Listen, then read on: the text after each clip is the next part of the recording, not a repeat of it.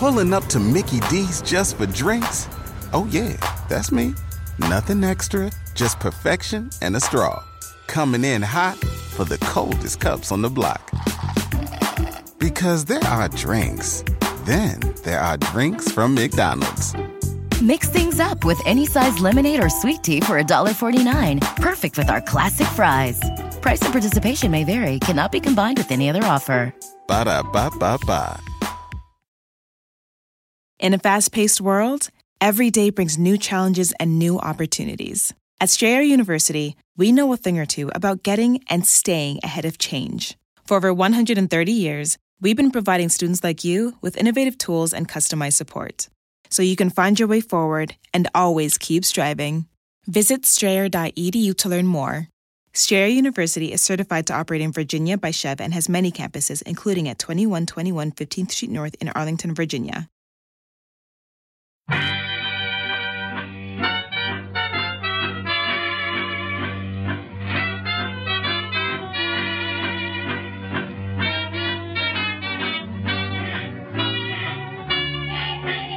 Brett McKay here, and welcome to another edition of the Art of Manliness podcast. So in the past 10 years, there's been this increasing emphasis on happiness. There's tons of books written about it. Blogs are dedicated to how to be happier. And you're even seeing corporations becoming interested in tracking the happiness and well-being of their employees and instituting programs to increase their happiness.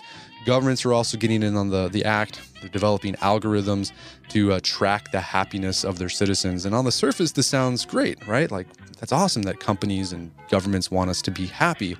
But my guest today on the podcast makes the nuanced case that maybe this should give us some pause. His name is William Davies. He's the author of the book, The Happiness Industry, How the Government and Big Business Sold Us Well-Being. And in the book, he gives us a history of tracking happiness, which began all the way back in the 1780s and has advanced throughout the centuries to what we have today, where you have devices that you can put on your brain that can actually track your mood moment to moment, and even devices that can change your mood moment to moment. While there's some benefits to that, it should give us some pause, because what's happening is that it's beginning to have the market encroach into areas of our life that we never thought would be part of the market. I'm talking about family, friends, religion, spirituality. It's all geared towards tying happiness to dollar signs. At least that's the case he makes. So today on the podcast, we're going to discuss this. I thought it was really interesting as someone who's really got his ear to the ground in all this psychological research about happiness and well-being. Great counterpoint, a different perspective. So without further ado, William Davies, The Happiness Industry.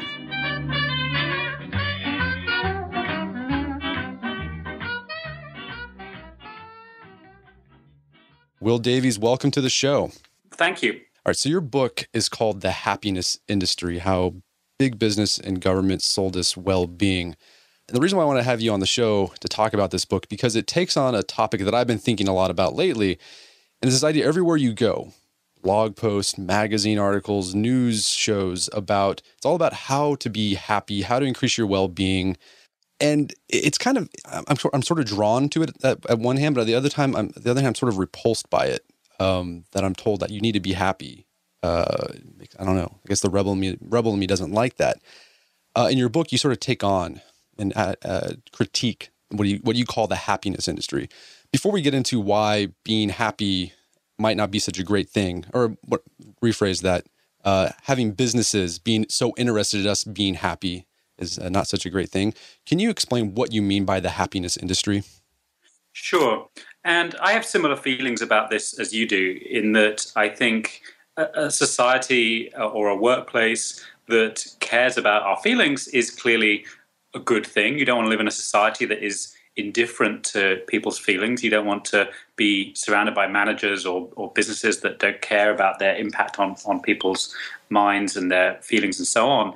But I was drawn to this topic in a similar way, in that it struck me that some, on the face of it, what were quite noble ethical impulses and agendas seem to be co-opted in certain ways by marketing, by management, by certain areas of government policy. And I think what's key here is the role of measurement and the role of economics. And particularly in the last 20 years, I would say, the happiness and emotions have become a very hot topic in economics, in neuroscience, particularly at the moment to a growing extent in areas of computer science and what's called affective computing, which develops various techniques for trying to read the emotions of people via the movements of their faces or their eyes or the behavior of their brains and whatever it might be. And what's happened as a result of these advances in particular areas of social science and behavioral science and medical science is that certain interests in society, particularly those of corporations, but also those who are trying to come up with more efficient ways of delivering public services or health services or whatever it might be, or ways of trying to discipline certain areas of the population, have used this body of knowledge and seen it as an opportunity to either make money or to cut costs or to try and change the way people behave. So I think it's particularly that co-option or that, excuse the sociological language, but that instrumentalization of ethical and political and cultural ideals in pursuit of rather more cynical agendas that I would term the happiness industry. Okay, so this includes things like wearable tech, Fitbits. Yeah. And I guess there's technology. I have a few pieces of this technology where you can put a band around your head and it can read brain waves and tell you if you are focused or if you are calm. What are some other tech can actually try to influence your feelings that way as well? Yeah, I just saw that just came out. I've been seeing ads for this thing. It's a device you stick to the side of your head and it can make you feel energized or calm. Right. I guess they use electricity to do that. Yeah, I mean, I don't understand the technology. There's one called Numitra, I think, which does something like that. Yeah, and I guess you're seeing more corporations include things like mindfulness training, like they're encouraging their employees to meditate. There's nap rooms now. A lot of businesses have nap rooms. So on the face, it seems like, well, that's great. That the businesses are doing this. But you make the case in your book that in a strange way, they've actually created this problem. Like they're doing this to make us more productive. It's not just to be nice. Like they want to get more out of us. Yes, I think businesses have been interested in feelings and happiness for a long time. And one of the things that I try to do in the book is to not just tell the more recent story, which I outlined very briefly just now, but to also put this in the longer context. Businesses have been interested in psychology and emotions since at least the 1920s. And in the workplace, with the rise of what we now call human resources, there has been concern to try and talk to employees in the right way and so on, and to make sure they feel good about themselves. It's got quite a long history because it's known that this has an impact on their productivity. I think one of the things that the happiness science of the last 20 or 25 years has changed is that people can now put dollar signs on that extra productivity or on those emotions. So some of the happiness economists have calculated that a happy employee is 12% more productive than an unhappy employee. I mean, these kind of calculations vary. The opinion polling company Gallup does all of this research on what they call employee engagement, which suggests that less than a third of the workforce in countries like the United States are fully psychologically engaged in their work, and that this is costing hundreds of billions of dollars a year to the US economy. And I don't question the evidence as such.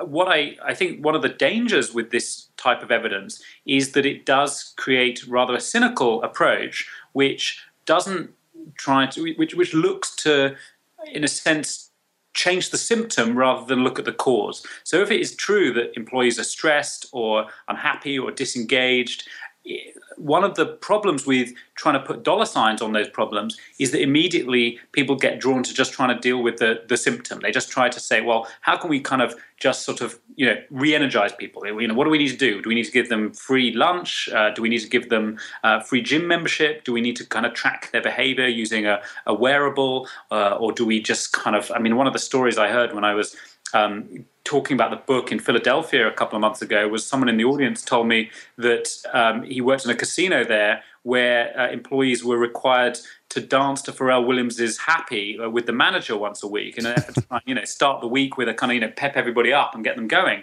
Now, this kind of thing clearly is going to yield its own negative forms of cynicism, of further psychological disengagement. Human beings are not lab rats. They can't just have their psychology or their behavior tweaked purely by some kind of slight tweaking of the environment. I think that the question of how to produce fulfilling work is a serious one, but that also requires businesses and managers to engage in some rather more complicated questions about the extent to which people are able to kind of fit work around the rest of their lives, or the extent to which people can have genuine time off, or the extent to which people have a say in how they go about their work. The sorts of areas where a lot of this happiness science is being put to work are in areas like call centers, which are quite stressful, high surveillance environments where labor turnover is incredibly high because it's not enjoyable work.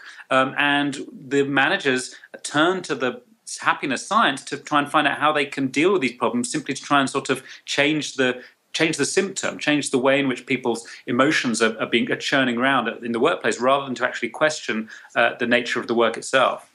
Yeah, that was an interesting point, because I'm a big fan of the resilient, being resilient, like resilience training, learning how to remain calm even when things are going crazy around you.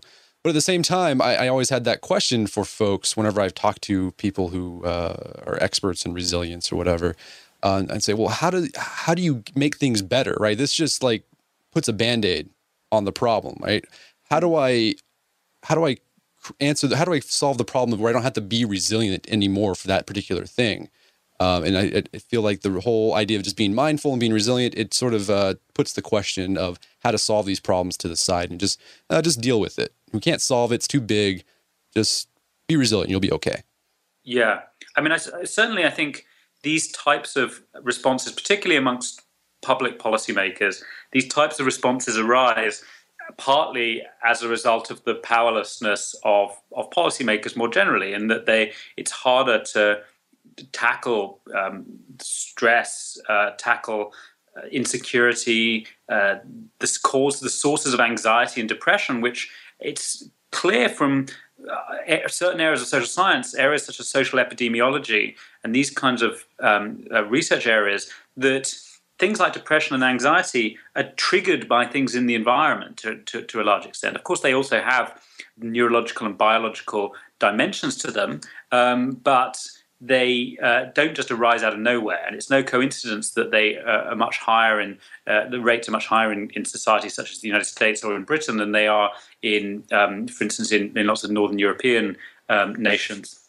And I think that in a way, the resort to saying, well, in that case, we need to somehow teach individuals to be more resilient or more mindful or to look after their mental health better is partly a symptom of political powerlessness in a way to actually challenge some of the forces for insecurity, inequality, high levels of materialism and competitiveness, which are known to correlate closely to levels of things like depression. And I mean, you see this in the school system. I mean, in Britain, where I live, there's a great movement to try and teach more techniques such as happiness and resilience and so on in school, and to introduce mindfulness into classrooms and so on.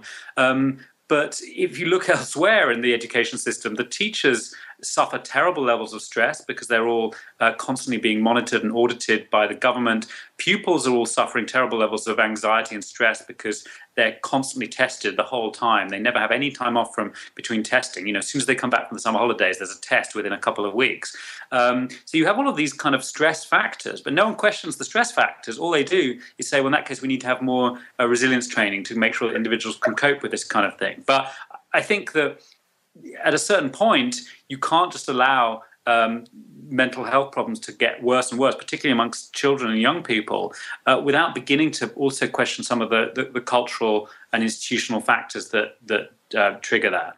So you mentioned just a little bit ago that this desire of businesses, governments to be concerned about the well-being, the mental well-being of their employees or their citizens isn't new, and it goes way back. And you make the case that the seeds of all this techno-mindful utopia that we have today were sown by the founder of utilitarianism, Jeremy Bentham. For our listeners who aren't familiar with utilitarianism, can you explain what that is, and how is it that utilitarianism led to, Fitbits and mood trackers and things like that? Yeah, so obviously there's a lot in between, but yeah. Jeremy Bentham was an English philosopher, but he was actually a lawyer originally who was born in the late 18th century. He worked between the late 18th century and he died, I think, in the 1830s. And he was a product of the Enlightenment, and he looked at things like the law and looked at politics and looked at the activities of the government, also looked at the French revolutionaries and the American revolutionaries.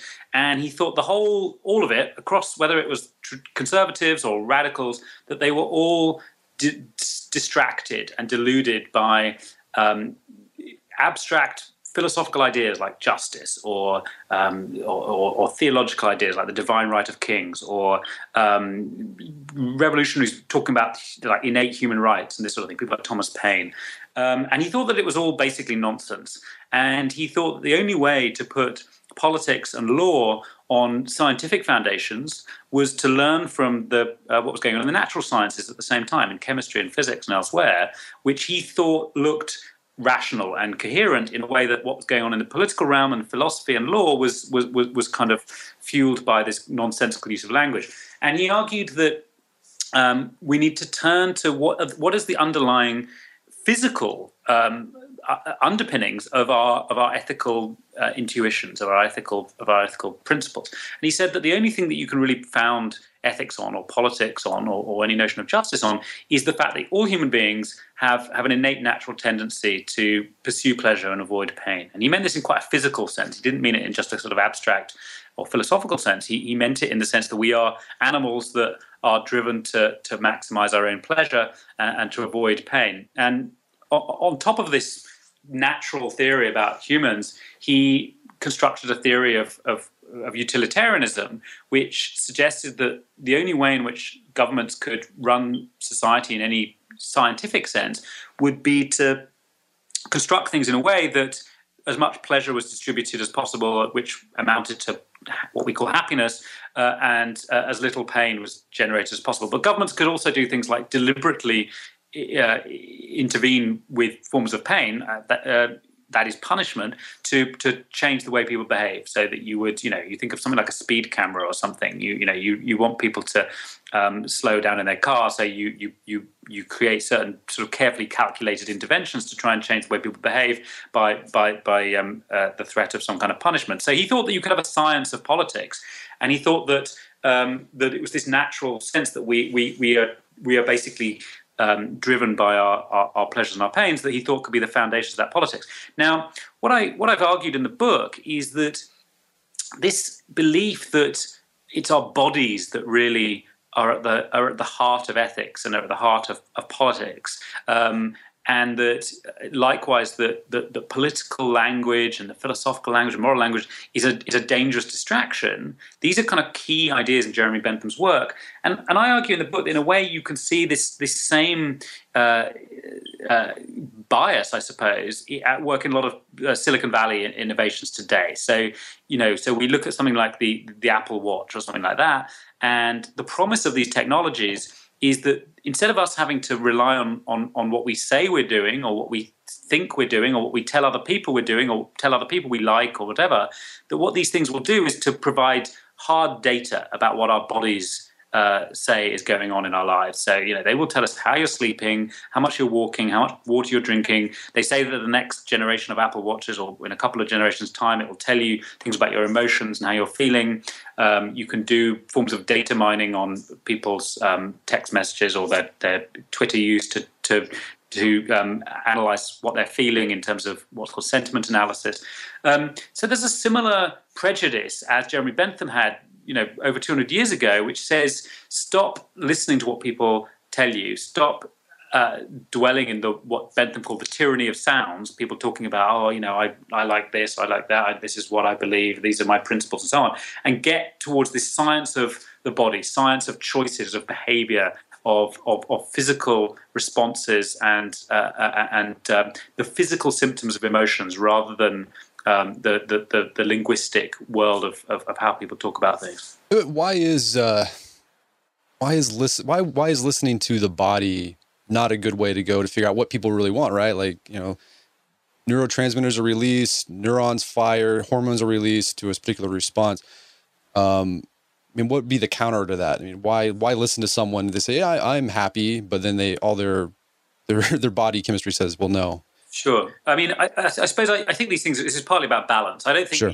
None of this stuff is going to go away anytime soon. And I'm not suggesting that we should just sort of, abandon this science altogether. But I think the problem is that a lot of the time firstly what it does, the first problem with it is that it starts to bestow great powers upon the scientists in this situation. And they're not necessarily scientists who work in universities with a kind of vocation to the broader public good or to knowledge or something. They might be scientists working in private companies who are effectively, working to pursue profit, which is, that's the nature of these things, is that the companies that are collecting this data and analyzing this data are doing so on their own terms a lot of the time, which doesn't mean that they don't deliver benefits to their users and their customers, but there's a kind of a concentration of power in amongst all of this.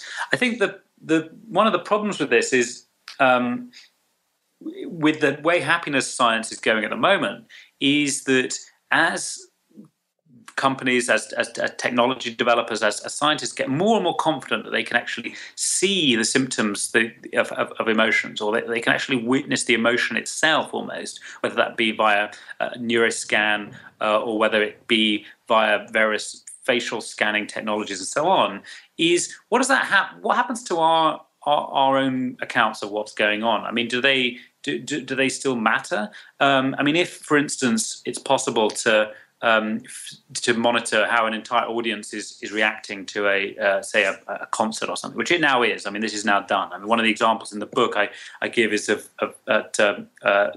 Literary Festival in Britain a couple of years ago. This smile harvesting technology was set up around the site to try and kind of collect data on how people were feeling from one moment to the next and so on. So this kind of thing is already going on. Now, does that mean that we don't need critics any longer, or does that mean that we don't kind of discuss things in newspapers or in other ways to try and analyze what we think about it, and what happens to human language and human discourse in amongst all of this?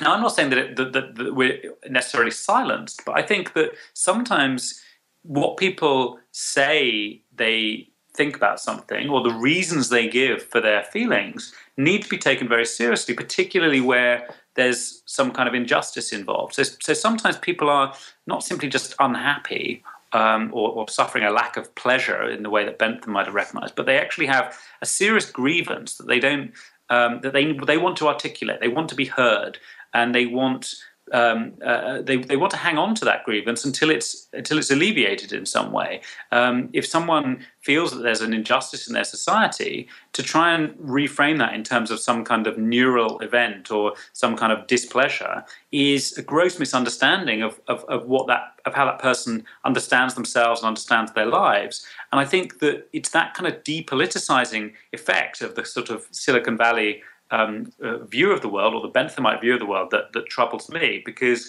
we need to grant people the power and the authority to carry on saying, no, this is what I think, this is how I feel, this is what I think needs to change in order for me to change my response to it, rather than to allow all of those things to become in the hands of certain experts or those who have the best technology to monitor our feelings. Wedding season is coming up, and if you are preparing for the big day, I know wedding planning can be really intimidating, but finding the perfect suit shouldn't be. Indochino makes it easy to get a fully customizable suit right from your home. Don't just wear any suit on your big day, wear a custom made-to-measure suit. Suits start at just $499, which is about the same price you'd pay for an off-the-rack suit at a department store, and they've also got custom made-to-measure shirts starting at just $89. So I've talked about my Indochino suit on the podcast before. They've been a long-time podcast sponsor. It's navy blue. The measuring process was super easy. They got these video guides you follow.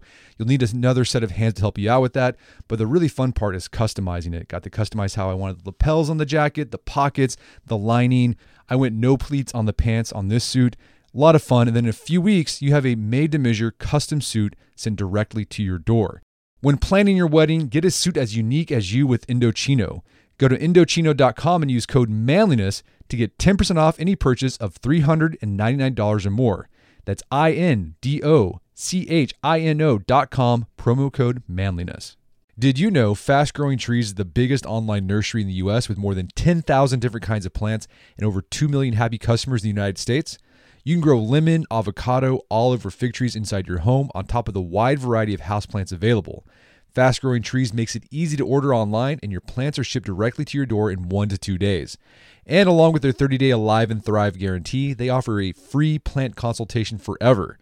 So I use Fast Growing Trees to order not an indoor tree, but an outdoor tree. There's an oak tree that was in our front yard that died a few years ago due to heat stress.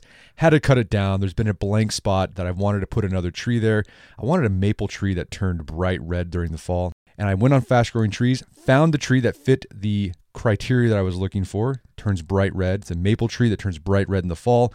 So if you want to try Fast Growing Trees, right now they have some of the best deals online, like up to half off on select plants. And listeners to our show get an additional 15% off their first purchase when they use code manliness at checkout. That's an additional 15% off at fastgrowingtrees.com using code manliness at checkout. Fastgrowingtrees.com, code manliness. Offers valid for a limited time. Terms and conditions may apply.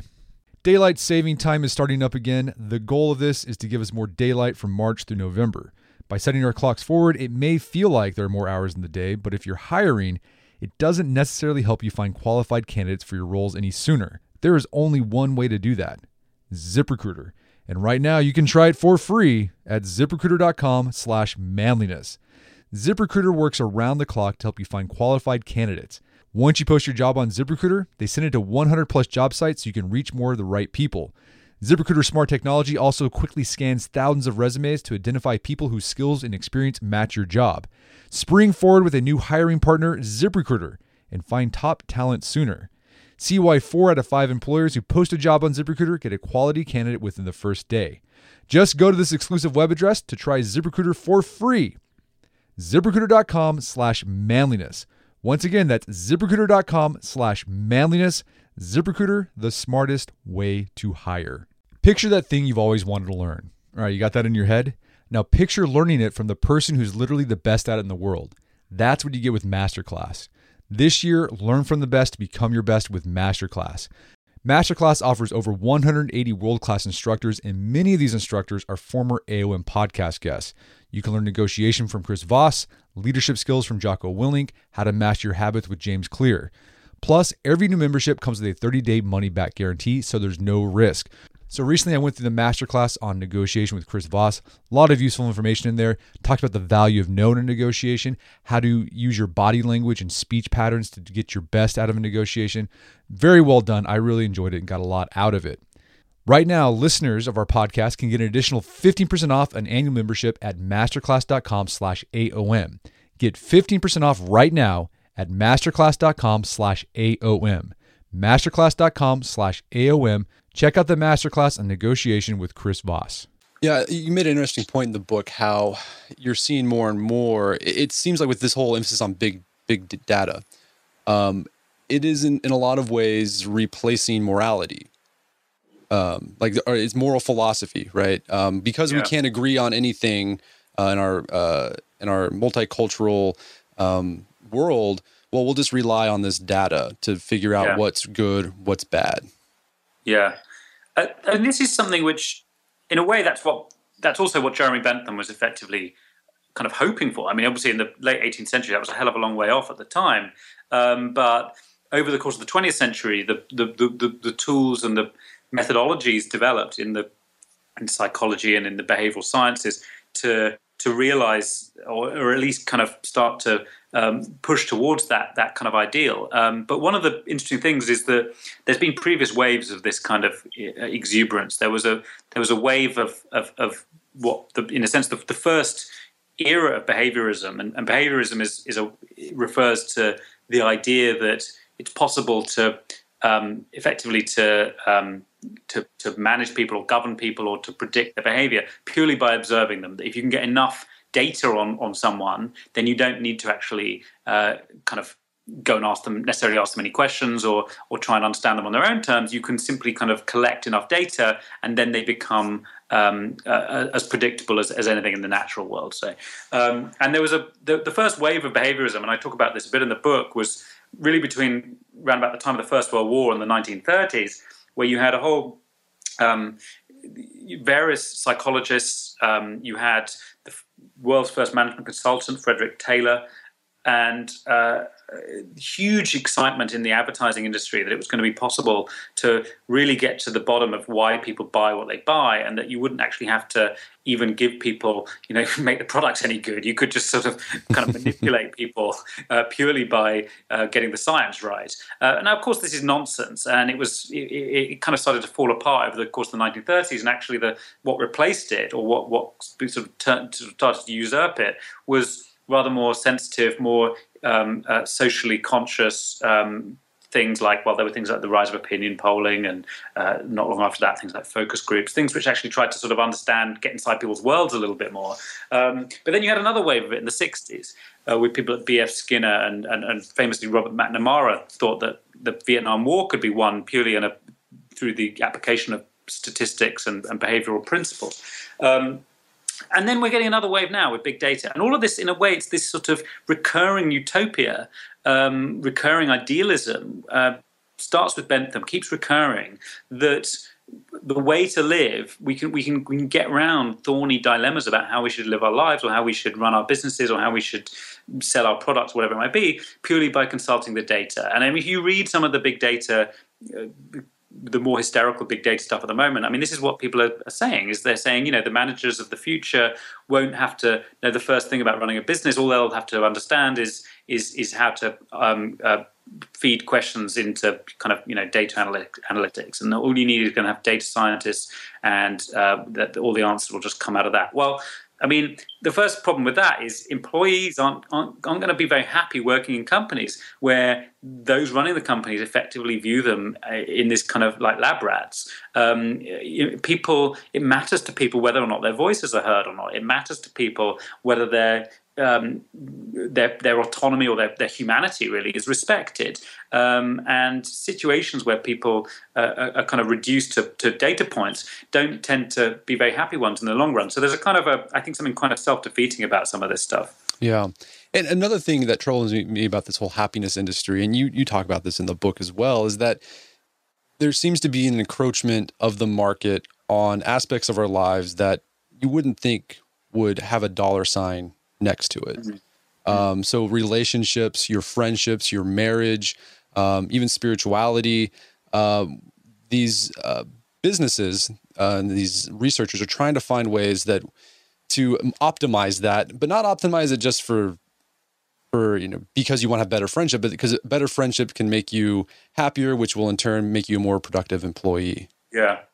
I mean, again, it's important to try and disentangle the good intentions from some of the negative applications here, and I think that's always the problem in this area. Sure. Is that there's always this kind of entanglement of good intentions and some rather more cynical uses. In terms of the intentions, well, in a way, a lot of the happiness science begins by trying to properly value non-market goods. So actually, one of the things that happiness scientists have been saying since the 1960s is actually, we've got to stop putting dollar signs on everything. We've got to recognize that actually what matters to people is things like spending time with their family, having some nice public spaces, having green spaces, having having time to do things other than just try and make more and more money. This is actually what a lot of the research in the happiness science suggests. I think ultimately a lot of what positive psychology says to people is also in line with that. It says, stop just comparing yourself to everyone else. Stop trying to focus on yourself. Try to notice other people and notice the world around you and think about other people. And who can be against all of that?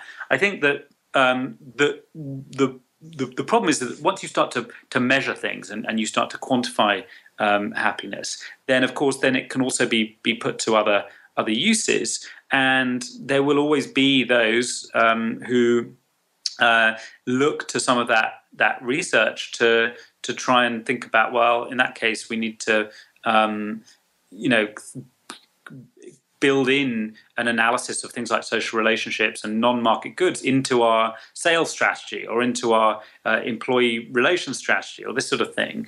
And I think that, where you take a more self-centered or a slightly more cutthroat approach to some of that research, for instance, there's all this research showing that if your friends are unhappy, you're more likely to be unhappy. It's called emotional contagion. It was partly what Facebook were trying to test when they did their emotional contagion study, which was published last year, where they were manipulating people's news feeds to see if they could spread kind of emotions across different social networks.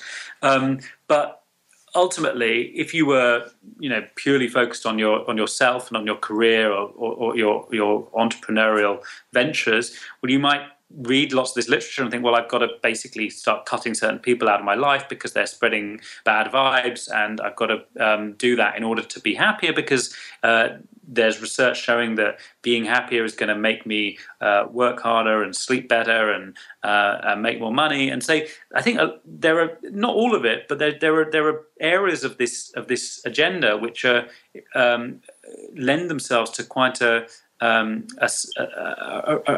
egotistical, highly competitive ethos, where effectively it's a kind of almost a hoarding of happiness, as it can often be, and a hoarding of money, whereas that is often entangled with these rather more kind of altruistic and generous approaches, many of which are manifest in things like positive psychology. But there's some good and some bad. Yeah, you're right. I mean, you see that a lot amongst like personal development blogs. There's tons of them, tons of books about that. And they offer these great bits of advice, like hang out with your friends, you need to get outside more, you need to exercise, you need to meditate, drink water.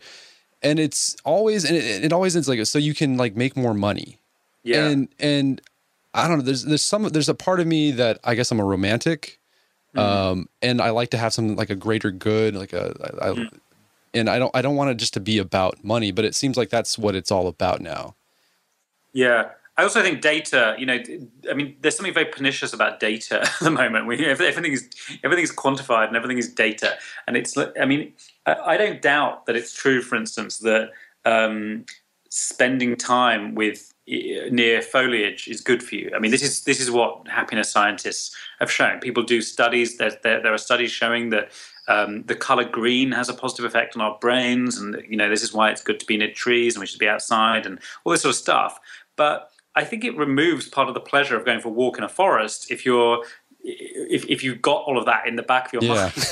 And it certainly removes the pleasure if you're going for that walk in the forest in order to somehow kind of make some investment in your brain or your body. Imagine if you were going for a nice walk with someone else in that situation, and you discovered that they were only there because they'd read that it was going to somehow make them more productive the next day or something like that. I think you'd feel pretty disappointed. Yeah, and I also think the emphasis on happiness it forces us to we miss out on like the whole human experience. Like there are benefits to sometimes feeling angry. There are benefits to sometimes feeling in a low mood and depressed. But happiness, like, well, no, don't do that. That is bad. You should not feel that way. Yeah. But I think. Yeah. Go ahead. I think, but this is partly. Go back to Jeremy Bentham. The requirement of happiness science is always that things can be placed on a scale. That things have to go between. The nature of the scale varies. Sometimes it's 0 to 10. Sometimes it's -5 to +5. But you have to put numbers on things rather than attach different words to them. So you've just mentioned two different words, angry and depressed. Well, for a happiness scientist, depressed would have to be a -5 and angry would have to be like a -2 or something. You wouldn't be able to see them as two separate types of things. But I often think that one of the most problematic terms that we have, I think, from the perspective of happiness science, is when you say I was moved by something. Imagine when you're moved by whatever it might be, a family experience or going to the theatre or something. Where the hell is that when we say that, what are we referring to? Because often we cry, often we feel sad, but you still feel happy and sad at the same time. And it doesn't really fit with anything. It doesn't sort of fit on any scale. And yet, in a way, that's what makes us feel most alive. And I think that in a way that you have to respect the capacities of human beings to use language in ways that make sense, but aren't necessarily reducible to scientific metrics. Yeah. As I was reading your book, the thing that kept coming back into my mind was Brave New World. Right. That was I feel like what's going on in a very soft sort of way. In fact, I just got done talking to a psychologist who specializes in humor research, and he was discussing how big pharma is now tickling mice to figure out the benefits of laughing on mammalian brains in order to develop a pill that you take it, you will feel happy. I mean, it's like soma, like real life soma. And that to me is somewhat troubling. I don't know. Yeah. Well, I mean, I think one key part of this, which we haven't touched on, is antidepressants, which of course, I argue in the book that in a way antidepressants transform the whole notion of happiness and the whole notion of unhappiness in ways that I think reach far further than just the psychiatry or the pharmaceutical industry or those who happen to take pills. Because in a way, when antidepressants were discovered in the late 1950s, they weren't kind of properly commercialized until the 1980s. But when they were discovered, it completely changed how initially scientists, but later more culturally, more generally, people would conceive of things like mood, because the idea that mood is something that is rooted in your physical being wouldn't have really made a lot of sense until antidepressants were discovered at that time. I mean, there were psychiatrists who argued this, but they were pretty marginal. And I think the idea that it's possible to change our feelings by changing our bodies, or in particular our brains, is partly a symptom of a culture in which antidepressants have become so pervasive, or at least so culturally significant. That's not to say that mood doesn't have physical dimensions to it. Clearly, it does. I mean, I'm not denying whole bodies of research, but I think one of the again, it's important to distinguish between something which is a symptom from something which is a broader cause or the broader meaning of a term. So depression has certain symptoms, such as kind of inability to sleep, or inability to or sleeping too much, or whatever it might be. And often what happens with the medical approach to these things is that they start to focus too much on particular physical symptoms, and the whole question of how someone came to feel in a certain way starts to drop out of the equation. And in terms of your example of tickling mice, one of the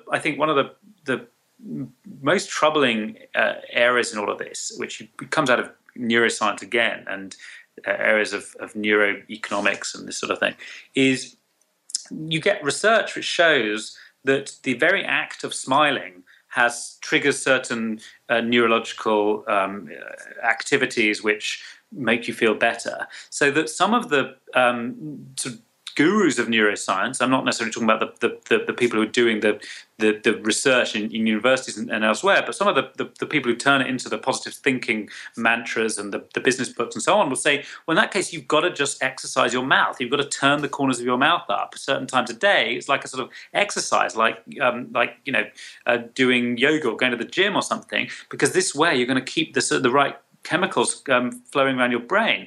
Now, again, I mean, I don't question the science. I'm not qualified to do so, but I think we have to question what that means culturally. If people are being encouraged to do what effectively is a insincere act, purely with a view to try and look after their serotonin levels or whatever it might be, or their career. So happiness fascism. Well, I didn't say it's not a term that I use, but I mean various people have pointed out the echoes of Brave New World, and I think that I think the problem is it's not that this stuff doesn't work. I think just like in Brave New World, it's possibly the problem is that it works too well, and what do we lose in the process? So this all, leads to the question, like, what do we do with this, right? So we have this research, we have this technology. I mean, it seems like you've been hinting that there possibly is a role for it in our life, but how do we figure out that balance? It's very difficult, and I think that a lot of the trends are pulling us further in this direction, particularly with technology at the moment. I think the sorts of things that I think would be provide an alternative in the future, although I'm not holding my breath that this is going to happen anytime soon, is to start to try and bring back in a kind of institutional logic. So to return to my example of schools from earlier, look at some of the evidence on depression and anxiety and stress amongst young people, and think about how you would design and run schools differently in ways that allowed people to flourish. Because after all, I'm not in the book, I'm not against happiness, I'm not against flourishing. I think in a way we need to get back to some of the early, more idealistic era of the happiness science or happiness agenda in a way. But ultimately, what people need to be happy in a more authentic sense, or in a less kind of manipulated sense, is to stop looking into themselves, stop seeing all the sources of their feelings as somehow internal to themselves. So I think that actually we need to stop blaming our own brains, our own selves, or whatever it might be, for the way we feel. And in a way, we need kind of less science, if that's possible. I mean, I don't think it's difficult to imagine, but less science of the brain or of the self or of behavior or of the feelings, and more experiments, I suppose, in different ways of living, different ways of running institutions, which might allow people to spend less time worrying about themselves, less time comparing themselves to other people, which after all is what a lot of positive psychology also suggests. I think ultimately there are deep-lying philosophical contradictions in the happiness agenda. I think that once you reach the point where a scientist or a manager or a market researcher claims to know how someone else is feeling without that person even being consulted in any way, purely on a kind of purely sort of quantitative scientific sense, I think that they're beginning to miss something about that person. I think this sort of a certain type of rebellion against that kind of big data, high surveillance behaviorism will happen at some point. Exactly how it manifests itself, I think, remains to be seen. Interesting. Well, Will Davies, where can people learn more about your work? Well, I have a blog at potlatch.org.uk. I am on Twitter at Davis_Will, and you can read my book, The Happiness Industry. All right, Will Davies, thank you so much for your time. It's been a pleasure. Great. Thank you very much. My guest today was William Davies. He's the author of the book, The Happiness Industry, How the Government and Big Business Sold Us Well-Being, and you can find that on Amazon.com and bookstores everywhere.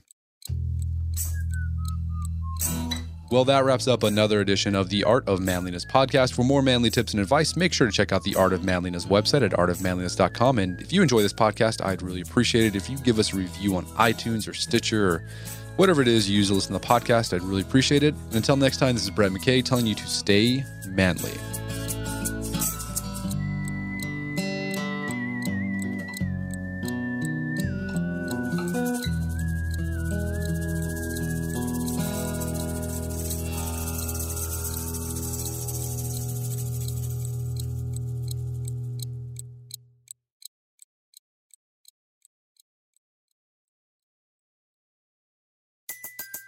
Everybody in your crew identifies as either Big Mac Burger, McNuggets, or McCrispy Sandwich. But you're the Filet-O-Fish Sandwich all day. That crispy fish, that savory tartar sauce, that melty cheese, that pillowy bun. Yeah, you get it. Every time. And if you love the Filet-O-Fish, right now you can catch two of the classics you love for just $6. Limited time only. Price and participation may vary. Cannot be combined with any other offer. Single item at regular price. Ba-da-ba-ba-ba. In a fast-paced world, every day brings new challenges and new opportunities. At Strayer University, we know a thing or two about getting and staying ahead of change. For over 130 years, we've been providing students like you with innovative tools and customized support, so you can find your way forward and always keep striving. Visit strayer.edu to learn more. Strayer University is certified to operate in Virginia by Chev and has many campuses, including at 2121 15th Street North in Arlington, Virginia.